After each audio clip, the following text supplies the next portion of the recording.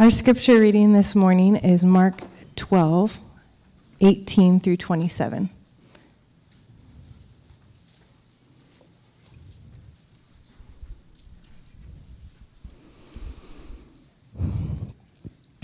Mark 12:18. And the Sadducees came to him, who say there is no resurrection. And they asked him a question, saying, Teacher, Moses wrote for us that if a man's brother dies and leaves a wife, but leaves no child, the man must take the widow and raise up offspring for his brother. There were 7 brothers. The first took a wife, and when he died, he left no offspring. And the second took her and died, leaving no offspring. And the third likewise, and the 7 left no offspring. Last of all, the woman also died. In the resurrection, when they rise again, whose wife will she be? For the 7 had her as wife. Jesus said to them, Is this not the reason you are wrong? Because you know neither the Scriptures nor the power of God.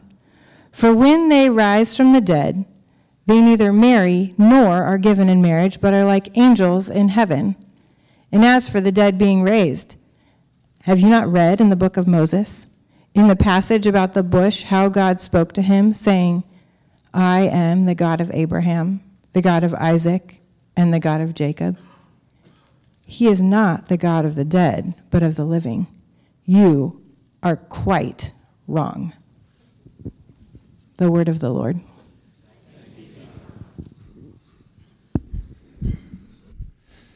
Thanks, Anna.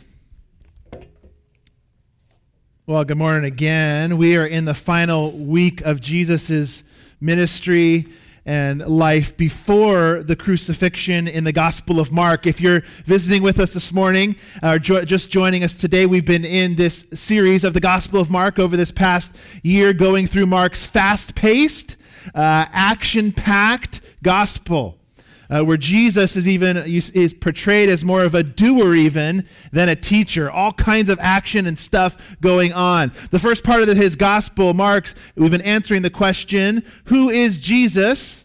In the first half, and it climaxed with Peter's words, if you remember, from the gospel, and he asked them, but who do you say that I am? And Peter answered him, you are the Christ, Messiah. That was the first half of the gospel, is the point of answering that. Who is Jesus? He's the Christ. He's the Messiah. The one that God's people, the Jews, have been waiting for. All their history. And were trusting would come and deliver them. But as we see in the second half of the gospel, it answers this question, what did Jesus come to do? So the first half, who is he? The second half is, what did he come to do? He did come to deliver them, yes, but it wasn't from, as we're seeing more and more as we are working our way through this gospel, it wasn't from their Roman occupying enemy that was there. It was to deliver them from sin and death. Sin and death. Even bigger, greater problems than they realized they had, and greater need, and one we know of as well due to our culture and maybe your own individuals, you think today, fear of death. Fear of death. It's a big one. Still below public speaking, but it's a big one. Our culture's fear. What do you think happens after death? What do you think happens? Deeply embedded in the human heart is the desire, I think, to live forever. It is there. But not everyone believes we do, and many fear death, we know, or question, what happens after we die? Well, this Sunday, Jesus, he challenges the religious skeptics of his day, and by doing so, he's going to remind us of our certain things, actually, about life, certain things about death and the end times, and the resurrection. The resurrection that we sang about this morning, that we spoke together and affirmed. And the hope that comes from the power and faithfulness of God to actually make that happen. To actually make that happen. Remember, we're in the middle of 5 confrontations. 5 confrontations between Jesus and some enemies in the temple, remember. We're right in the middle of those. Tuesday of the Passion Week is when these all take place. And this morning we're going to look at the conundrum. or the confrontation. We're going to look at Jesus' approach and then his answer. I was reading in a commentary this week where somebody said, pastors and teachers say if you want to build a really big crowd on a Sunday morning, teach either on sex or the end times. What if a passage has both? That's what we have today. We have both today. We get both. So I'm glad you're here to talk about sex or marriage, we could say, and the end times, because that's what this passage is all about. Well, that's the conundrum that the Sadducees bring to Jesus. Here it is, the conundrum of sex and marriage in heaven. It's a problem, and they want to know an answer. So they bring this conundrum to Jesus. They want to know, what's going to happen? What's going to happen in the afterlife, Jesus? With marriage, with family, and sex. Do they exist, Jesus? Do they exist? And if so, how do you deal with this one, Jesus? They're all wanting to stump him, group after group as they come. The Sadducees are no different. They're a small sect. They're a pretty small group at this time in Israel. A small sect of families who were wealthy. They were kind of politically elite, you might say. They had a lot of influence in the Jewish court, the Sanhedrin, and they were sympathetic to Rome. So they were sympathetic to their occupiers, politically involved, elite, wealthy people, small group though. And a big issue for the Sadducees is they're too earthly, we're going to see. The Sadducees are too earthly. This group called the Sadducees come to Jesus to challenge him. And they lay out this elaborate, really, when you heard Anna reading, it's kind of absurd, intentionally, this conundrum about marriage in the afterlife. It's a story of a woman. A story of a woman whose husband dies, and he has 7 brothers who, one after the other, marry her. Will that happen today? Yeah, probably not. Didn't probably 7 happen in their time either. But it's this story, and they're referring to something we talked about, if you remember, when we were in the book of Ruth, actually, with Ruth and Boaz, where Boaz marries Ruth after her husband dies because he's the closest family member. He becomes the kinsman redeemer. I don't know if you remember that. It was something called the levirate marriage at this time. It just basically meant brother-in-law. That at this time in the culture, it was the duty of the brother to marry the widow of his brother to protect her, to preserve the family name and property. It was a different time. Didn't always happen, but it was in God's law, and it actually existed even before then.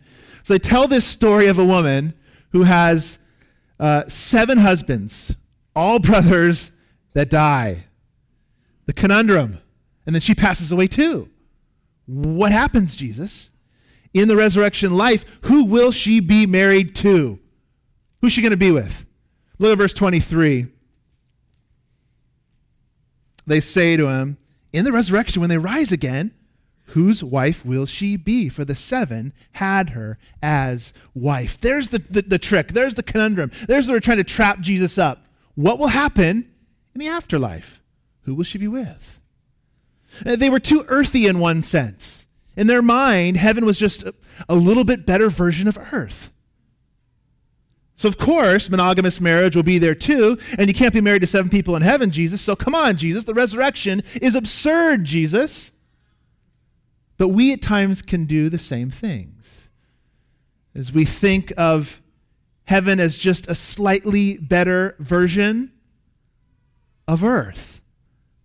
A slightly improved version of what we see here and now, whether that's about our relationships or our body or the things we see, we can do the same thing.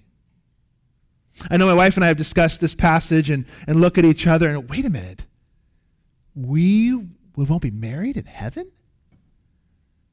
What does that mean? We're married here. God loves marriage. He created it.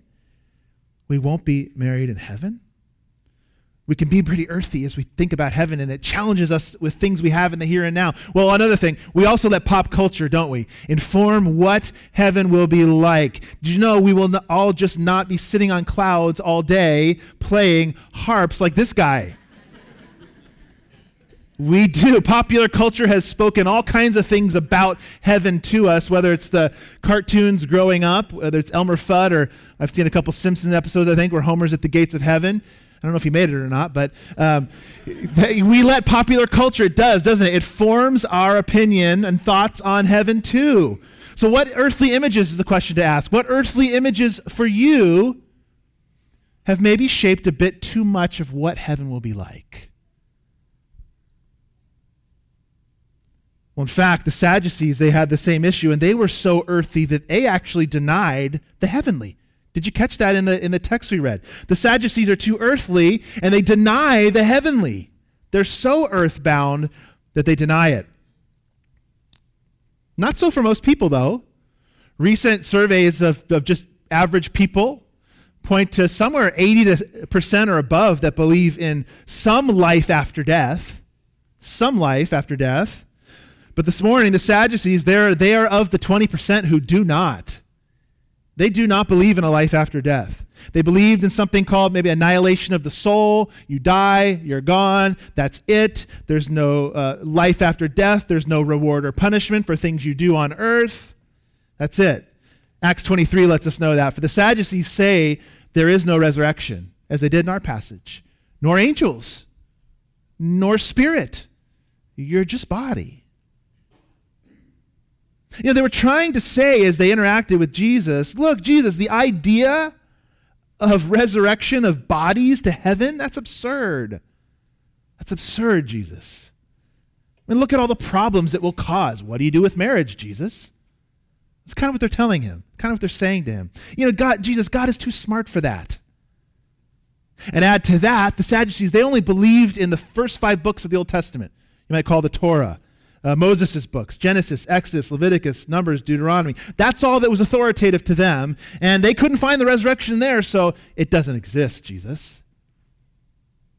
But at this point in Mark, Jesus himself has already spoken 3 times about his own resurrection.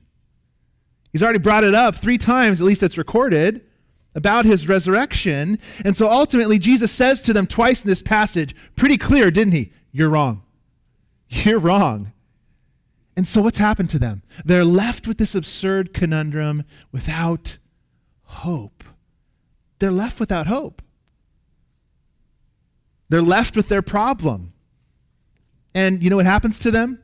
Their group disappears from history in a matter of not much longer after Jesus' life.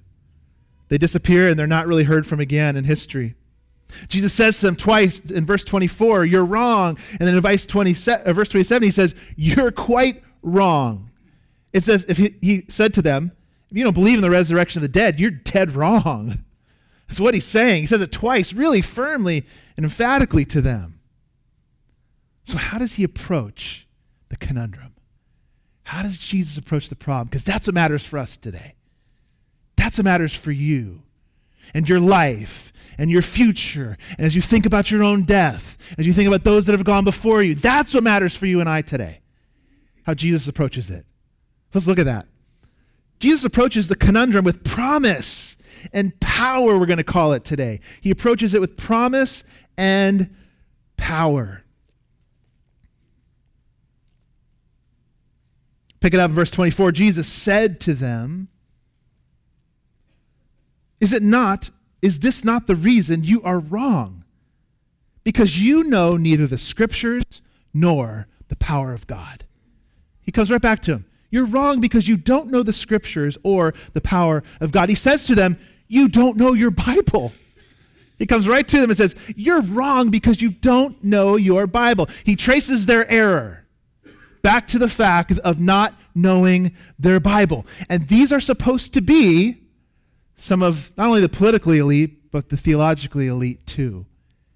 And he comes to him and he says, you don't know your Bible. Almost every theological error. We heard Apostles' Creed today. Those were all written to refute error in the church. And that's why we still bring them forward, because we're not so smart and wise that we won't come up with the same errors they did hundreds of years ago. We do. But almost any theological error can be pointed to these 2 things that we're going to talk about. These 2 arguments that Jesus is going to use. almost any one. And the first one is this, the promise of the text. The promise of the Word of God, the promise of the text. Jesus goes right to the promises of Scripture to address their ignorance. He goes right to the text. And in fact, though, as you look at him, he's so gracious and kind with them that he goes to only the portion that they believe is authoritative, and that is the Word of God. He's so gracious and kind, he goes to that, what we call it there, the Torah, the first five, the Pentateuch, first 5 books of the Bible. He quotes from Exodus 3:6. It's a passage maybe you've heard before or familiar with. It's when God appeared in a burning bush to Moses. Look at verse 26 and 27 with me. We'll go back to 25. And as for the dead being raised, have you not read in the book of Moses, in the passage about the bush, how God spoke to him saying, I'm the God of Abraham and the God of Isaac and the God of Jacob. He's not the God of the dead, but of the living. You're quite wrong. So what are some takeaways for us from Jesus' challenge as he goes to the Pentateuch, the first 5 books of the Bible? Well, here's the first one. Jesus validates the Old Testament for us. Jesus believed the Old Testament was the Word of God. He believed even in his coming and death and resurrection, a new era, that the Old Testament still mattered.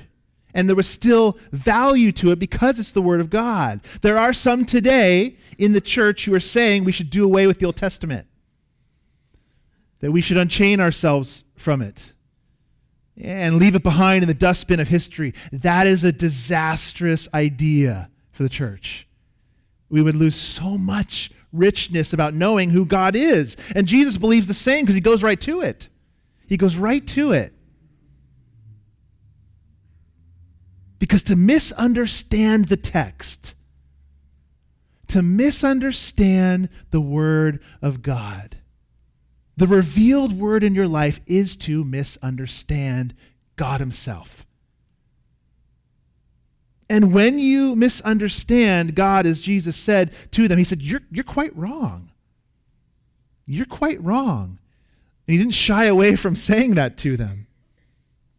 His logic is clear that Jesus even thinks that the Word of God is inspired and so valuable, it's okay to make an argument even from the tense of one verb. Past, present, future, kind of that idea. Jesus thinks it's valuable even to make an argument from the tense of one verb of one verse. That's how valuable he thinks the Word of God is and how true and pure it is. He says to them, God said, I am. There's the verb. I am the God of Abraham, Isaac, and Jacob after they're dead. I am the God of Abraham, Isaac, and Jacob. Not I was, the past tense. But I am, implying that he still is their God. And therefore they must be living, and therefore the resurrection is a reality. You and I can be absolutely deceived in so many areas, and easier than we think, if the Word of God is not your primary guide for God and life. That's a takeaway for us from Jesus here, a big takeaway. But do you look at the Word that way? Do you look at this book that way?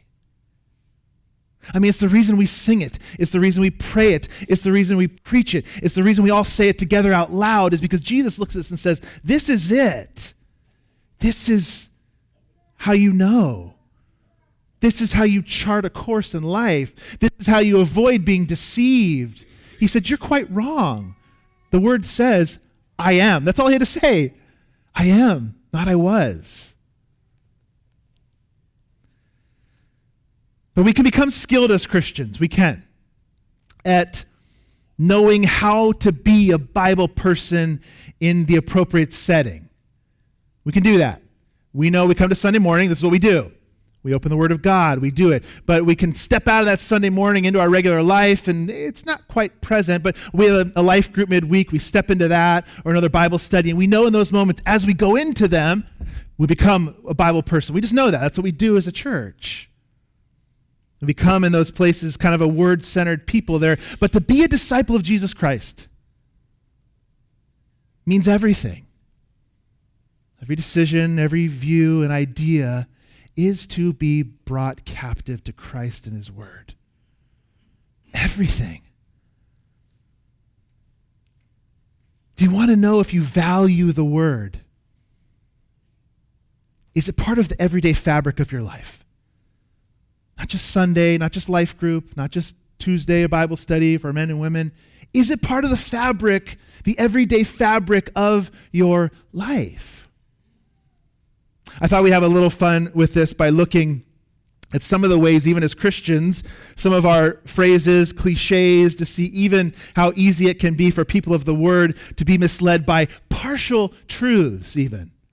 All phrases coming up on the screen you've heard or used yourself. And I will say, when we use these, most of the intent is really good and really gracious and really wanting to be helpful. Here's a few. When God closes a door, he opens a window. Another one, you're never more safe than when you're in God's will. Another one, let go and let God. And as I read these, I have heard and used them myself, so I'm right in this camp with you. Here's another one, God will not give you more than you can handle. Here's another one, God helps those who help themselves. Have you heard any of those phrases before? Show hands, anybody? Okay, the whole room actually. Now, as I said, each of these one-liners they all contain a bit of truth. And I know as we've used them, all of us, that we've used them to try to simplify big truths and ideas and out of great concern. And I know the heart behind these phrases is good and caring. The problem is that none of them are actually in the Bible. And in fact, the main idea behind most of them is actually unbiblical. I mean, we can't unpack all of them. Let's just take two real quick. We can't do all of them today. Here's two of them, though. How about the first one? When God closes a door, he opens a window. Now, if by this we mean that God can do anything, and that sometimes he redirects our course, and even changes our direction and doesn't abandon us, that is all true. But if God closes a door, it doesn't necessarily mean he will open a window. He may actually want you to realize that this is an absolutely wrong direction. Turn around, right? When he closes a door. Like he did in Acts 16. It says it there. He kept Paul and Timothy out of Asia. He closed the door. They didn't look for a window. And he may not open a window when he closes a door because it might be the right thing that he wants you to actually break down a wall. Think about that. Or a giant. We'll come back to that. How many missionaries trying to go to closed countries would have given up if they believed this phrase? Or what would little David have done in the face of Goliath? If someone walked up to him and said, I know he's big, bigger than a door actually, but God will open a window for you. No. It looked absolutely impossible. It was a wall he was up against. Some of God's greatest victories have come where there's not even a keyhole to look through. Some of his greatest victories. Do you see how we can take something that's partially and it can impact your entire view of the world? Here's another one. God will not give you more than you can handle. Now, the phrase is meant to encourage us. Absolutely. In our culture of kind of be anything you want to be, and life won't get too hard. God won't give you more than you can take. The problem is, in all honesty, he will give you more than you can handle. And he does that many times over a life. And he'll do it, so you have to trust in him rather than yourself and rely on him. And it's actually even loving when he does it. It doesn't feel like it in the middle of it, does it? But it's actually loving when he does it because it's finally when you get to the end of yourself and you go, I can't do anything here. I can't do anything. He will give you more than you can handle, actually, but not more than he can handle. That's the point.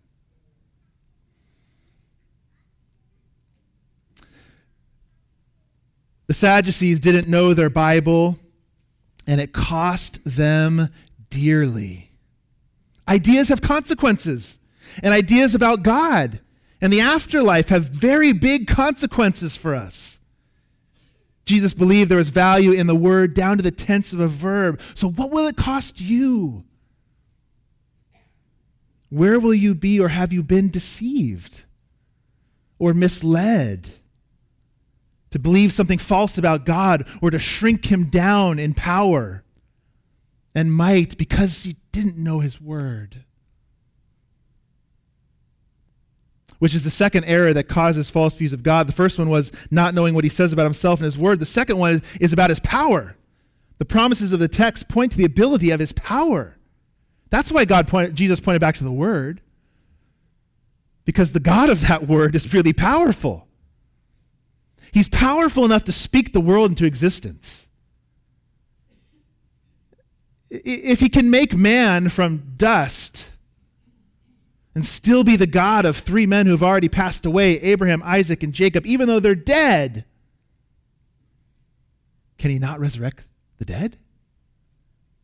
He spoke the world into existence. He made a man from dust. Can he not also bring us back from dust? He also made a covenant with those men, these people, God's people, he would be their God forever. I will be your God forever, even after you die. I am the God of, he said. Then isn't the basis for afterlife? It's based in his power then, his covenant, his agreement with us, God's commitment, or his power of commitment, and his commitment to his power. I love how Tim Keller said it. It doesn't hang on us then. Notice, Jesus doesn't hang the hope of life after death, like the Greeks did, on the idea of an immortal part of us. Rather, he rests it in the commitment of God to us. I am the God of Abraham. I am the God of Isaac. I am the God of Jacob. This is a very powerful argument for life after death. We have a God who cannot at our death scrap that which is precious to him. Think about that. The reality of the resurrection is not based on the fact that just a piece of you happens to be eternal. It's based on the fact that God's eternally committed to you, and he's powerful enough to keep you in his hand forever. That's what it's based upon. Thank God for that. His commitment to you. Not going to scrap it at the end. He's absolutely committed. He's not going to scrap those he died for. And for those who come into covenant with him now through faith, you won't be thrown on the dustbin and the dust pile of history. So we put them all together, it looks like this. The promises of the text point to the ability of his power to resurrect the dead. That's what Jesus is doing. Verse 27, he says it to them. He's not the God of the dead, but of the living. You are quite wrong. They didn't know the scripture or the power of God to raise the dead. What about you? Do you know that? Do you know the relationship and the truth that the patriarchs, Abraham, Isaac, and Jacob even had with God through Christ? Then you know if you do, expect a resurrection. Expect a resurrection if you know it. Do you have a relationship with him that is so real and alive and powered by God's power and Holy Spirit that you know is going to never end? Then expect a resurrection. Expect it. It's coming. But what will it look like? What is it going to look like? It's a weird thought, isn't it? It's good to say these things. There's a lot of bizarre stuff in the Bible. It's just good to say that. I mean, if God is who he is and who he says he is, we should expect that. He's God. There's a lot of stuff in there. We're like, what is that going to be like? What is it going to be like to die, be buried, and then come out of the ground? What? Or alive when he comes back and transformed in real time from life to life. What would that look like? Well, here's our final. The resurrected state will have both continuity and big differences. So continuity, some things will be the same, but also really big differences too. So we skipped over verse 25. I don't know if you caught that. Not because it's just too tough or too wacky or too hard to describe, but I just wanted to go back to it to end with today, where Jesus describes the afterlife and our resurrection from the dead. If you got your text, look down with me, verse 25. For when they rise from the dead, they neither marry nor are given in marriage, but are like angels in heaven. Now, I would guess if we were to just have a conversation and we just started talking to each other in here and asked what about the afterlife, about the resurrection, I would guess that we would have there'd be some confusion in here.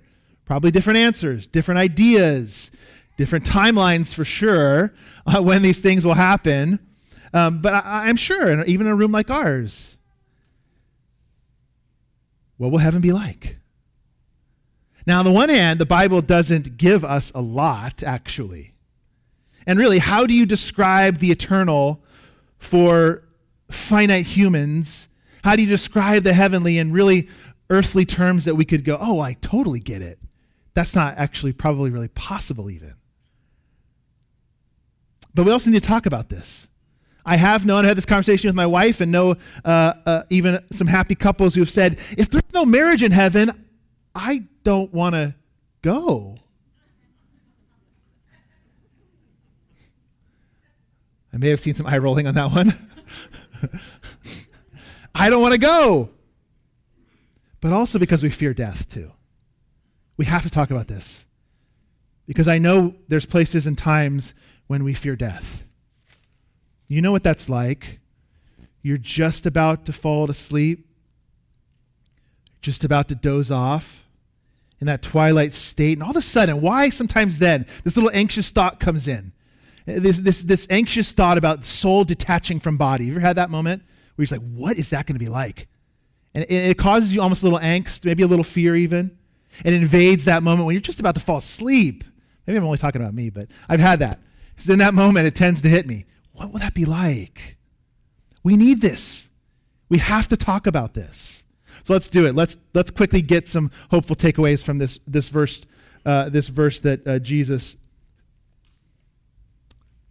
said to these men.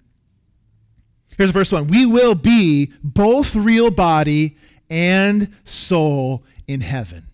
We will be both real body and soul in heaven.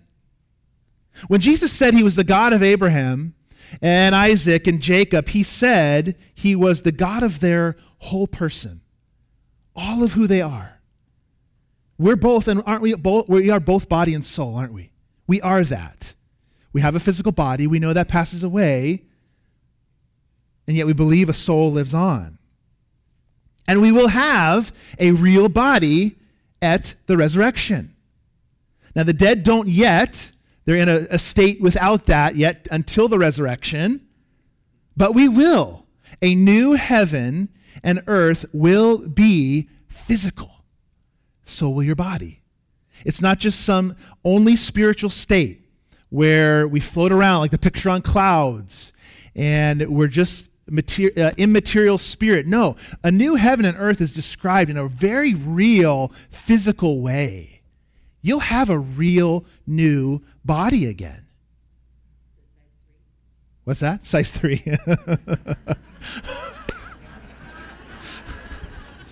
Whatever you want, Pam.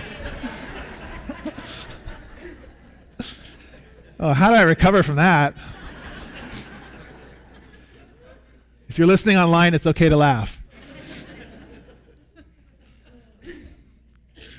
A real body. You're right. It will have size and space to it. It will have size and space to it. You will have a real body. Raised imperishable, the scripture said. It also means then, if that's the case, Christians, we should care about the physical world. Sometimes we've been so spiritual and thought that only the spirit matters that we sometimes have cared less about the physical than we should. Whether it's people, whether it's poverty, whether it's even environment at times, we got to be good stewards. The physical matters. The physical matters. It also means what we do with our bodies matters too. I love this quote from Tish Warren Harrison's her name from her book. She said, when we use our bodies to rebel against God or to worship the false gods of sex, of youth, or personal autonomy, we're not simply breaking an archaic an arbitrary commandment or rule. We're using a sacred object, In fact, the most sacred object on earth in a way that denigrates its beautiful and high purpose. Your body is good. God gave it to you. Yes. Is it changing? Yes. Does it break down? Yes. Does it ultimately die? Yes. But it's still good. And it will be raised. So what you do with it now matters. They're not just arbitrary rules. Don't do this. Don't do that. It's God's gift to you. We have too low a view of the body in the church. We do. Thinking too little of the fact that a real resurrected body means there's consequences now. Jesus died, think about it, not just to resurrect your soul, but your body too. To resurrect your body too. So what you do with it now matters and has real consequences. And that body will have continuity. It'll have continuity. You'll be recognized. Jesus was recognized on earth. We'll know one another. In some way, we'll look the same. But it'll also be different. You'll be your best, you'll be you, but your best you. You'll be you, but your best you. A lot of people are looking for their best life right now. Right now. A lot of people. Life is great. Yes. And God wants us to glorify him in the joy we experience through this world. It's good too. He made it. But what's coming will be no comparison. No comparison. You'll still be you. As I said, you'll be recognizable. But you'll be the best version of you. You'll be you, but you'll be the best version of you. Abraham still keeps everything that makes him Abraham. He's called Abraham in the afterlife. But in eternity, he'll be an Abraham like no other. The way God had always intended him to be. You seen that movie? It was the movie Hook, right? It was with Robin Williams. He played an older Peter Pan. Do you remember that movie? And he went back to visit the kids again. He'd grown up, and he went back there and to visit them and to see them. And they're like, "You're not you. You're not Peter. You can't be Peter." He changed. He'd aged. All those things that happened to him. And they go up to him, and they're looking at his face. And they're squeezing it and pushing it, going like, I don't know, like moving it. He's just kind of rubber, as Robin Williams' face kind of was. They're just moving it all around until finally they squeeze it back. They kind of give him a facelift. And they go, "There you are, Peter. There you are." We have moments like that on earth. With your spouse, with a friend, where you get little glimpses of, that's who you're going to be in eternity. That's who you're going to be. There's your true you. There you are, Peter. We have those moments, don't you? Where you see your spouse, your friend, your kids respond, and that's how God would want them to respond. And you see it. There you are. That's who the true you is. That's who you're going to be in eternity.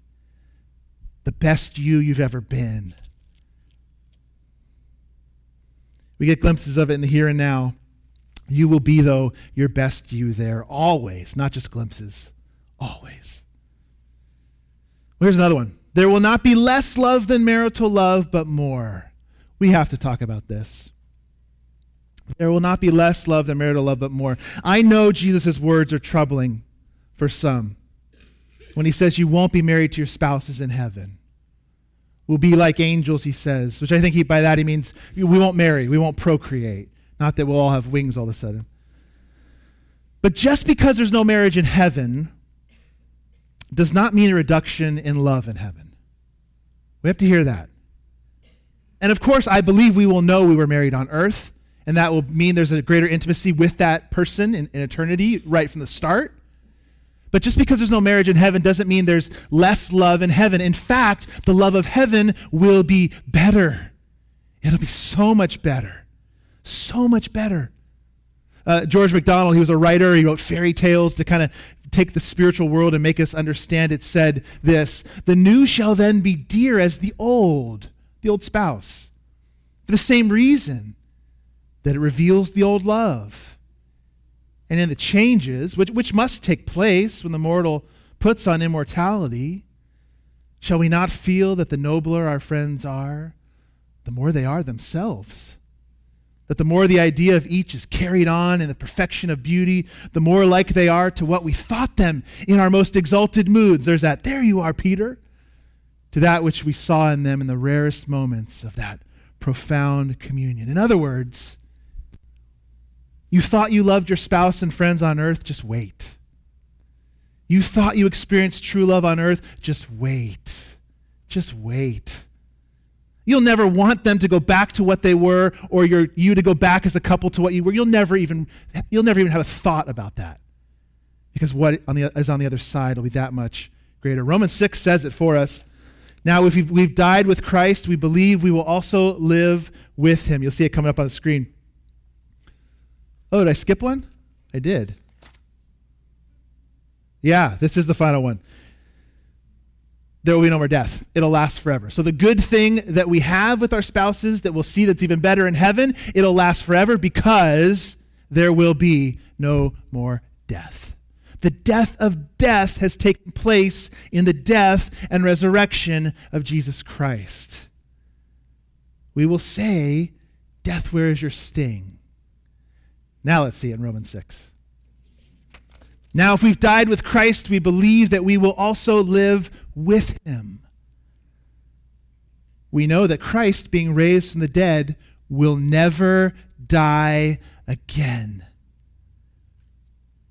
Death no longer has dominion over him, which means you'll never die again too. We will pass into eternity. We will all die once. But if you have Christ, you're already living for eternity now. You're already, in some sense, in the eternal state. You will be there. Your body will resurrect again, and then it will never die again. No pain, no sorrow, no loss, no death, no twinge in the knee, right? No heart problems, no high cholesterol, maybe even size 3. I don't know. But you'll never die again. You won't. And when we get there, you know what's the best thing and the final thing? Jesus will be there. Jesus will be there too. And he'll have a body as well. You think about that? You can actually look into the eyes of God. He'll have a body too. And he'll be there as well. And that's what the table shows us today. That's what the table shows us. That real flesh and blood died, and real flesh rose again from the grave. We proclaim his death, his burial, but also his resurrection in this table. But because without resurrection, there's no gospel. There's no gospel without resurrection. And Paul says it. If there's no resurrection, my preaching is futile, you're still in your sins, and we should be pitied more than anybody. But you know what? Jesus Christ did raise from the dead. And hundreds of people saw him after he rose from the dead. And many died for that sight. And billions of lives have been transformed because of it. There's no proof of the resurrection. We're sitting here. You're here today. There's amazing proof of the resurrection. And thank God it is, because without it, there's no gospel. Let's take a couple moments, ponder the resurrection, ponder what's coming. Take it as a time of confession. Paul says, and the Lord says, to examine your heart, to confess sin before we come to this table as believers. In doing so is good. To not do so, sometimes Paul even says, can incur judgment upon ourselves. Take it as a time to confess, repent, and receive the gospel again. And if you haven't trusted Christ yet today, I want to encourage you, let these elements pass by you today. Jesus calls this a big family meal. And if you haven't quite jumped into that family yet, he says it doesn't quite make sense for you to take of that same meal. But I ask you, consider it, ponder it in this time too, that what Christ did on the cross in his death, burial, and resurrection is the key to life. The key to death, the key to life. Let's take some quiet time as our worship team comes forward. And our servers as well.